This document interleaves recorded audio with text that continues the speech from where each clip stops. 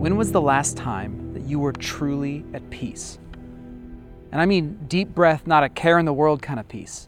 When were you last free from worry, totally secure in your identity, surrounded by the people you love? My guess is it's probably been a while. Maybe you've never felt that way. If we're willing to admit it, true peace is often a bit hard to find these days. But what if I told you that real, genuine peace is exactly what the birth of Jesus brought into our world? Welcome back to Christmas at Grace Church. All month, we are talking about different phrases and ideas that show up every December. This week, we're looking at the phrase peace on earth. What does it mean? Where do we get it? And why does it often seem like peace is so hard to come by these days? We'll start with where we get it. It shows up in the Gospel of Luke. Right after Jesus is born, we come across some shepherds that are out in the fields when all of a sudden they are visited by this army of angels that have something important to tell them. That night, there were shepherds staying in the fields nearby, guarding their flocks of sheep. Suddenly, an angel of the Lord appeared among them, and the radiance of the Lord's glory surrounded them. They were terrified, but the angel reassured them. "Don't be afraid," he said. "I bring you good news that will bring great joy to all people. The Savior, yes, the Messiah, the Lord, has been born today in Bethlehem, the city of David. And you will recognize him by this sign. You will find a baby wrapped snugly in strips of cloth, lying in a manger." Suddenly, the angel was joined by a vast host of others, the armies of heaven, praising God and saying, "Glory to God in highest heaven, and peace on earth to those with whom God is pleased." Did you catch the memory verse for the month in there? Verse 10, "I bring you good news that will bring great joy to all people. The Savior has been born." And according to these angels who are all shouting all this stuff, they're apparently saying that verse 14, part of that good news involves peace on earth to those with whom God is pleased. But what does that mean, really? What does it actually mean? And why, if it's true, have there been so many wars over the last 2,000 years? Did the angels just mean like peace on earth someday? Well, let's talk about that. Now, peace is a theme that you see all throughout the Bible. It's something the people of God are always longing for, and it's something that really only God can provide. Like in Psalm 29, it says, "The Lord gives his people strength. The Lord blesses them with peace." Now, the word in the Bible for peace, at least in the Old Testament, is the Hebrew word shalom. It does mean an absence of violence, but it also means a lot more than that. It's kind of like our English word peace. I mean, you can say that something is peaceful, and what does that mean? It means it's a calm, it's a restful thing. If you say someone's at peace, it means that, well, their soul is fine, their heart is happy. If your grandma yells at you, "Peace, child," it means you're probably being a little annoying and she wants you to be quiet. So there's a lot of different meanings for the English word peace, but shalom in Hebrew is even deeper than that.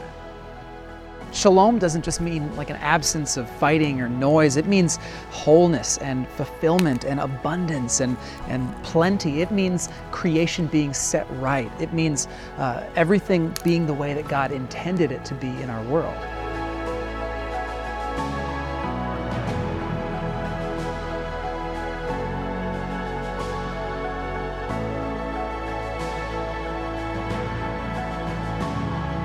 But shalom means humanity returning to Eden in the way that they live, an abundance of food, absence of violence, and harmony with all created things.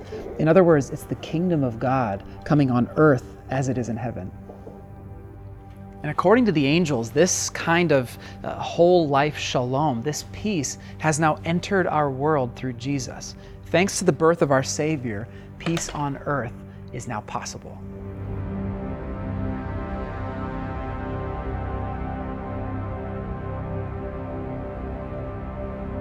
Now look, I know what you're thinking, right? You're wondering, okay, if this is all true, then why is our world still such a mess? Why is there still so much violence in our world?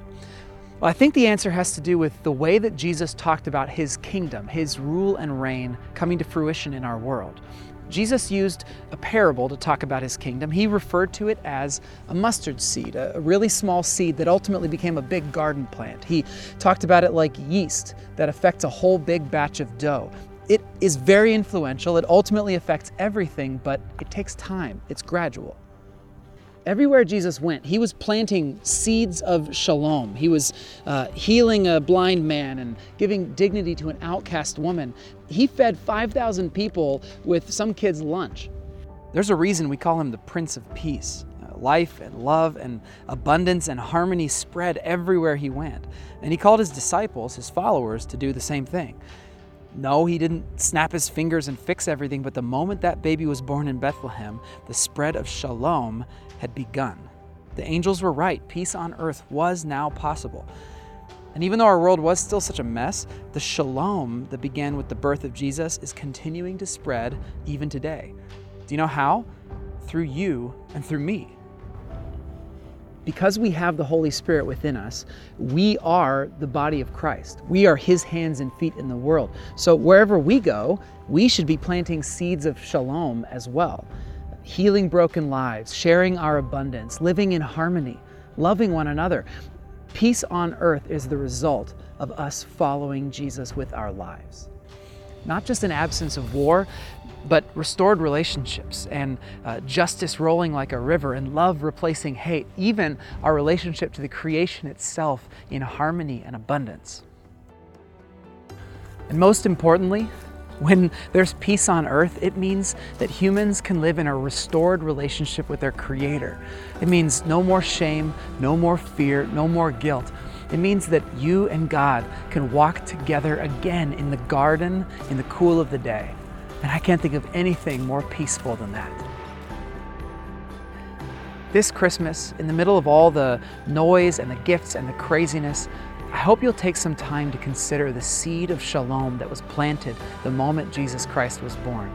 And take some time, even now, to reflect on how you can plant more seeds of shalom in his name. How your life and the life of those around you can look a little bit more like Eden, a little bit more like the kingdom of God coming on earth as it is in heaven. Grace Church, I bring you good news that will bring great joy to all people. Our Savior has been born. And because of that truth that we celebrate every single December, let's remember that now we can confidently declare glory to God in the highest heaven and peace on earth to those with whom God is pleased. Merry Christmas, Grace Church. Cleo, let's get going. Come on.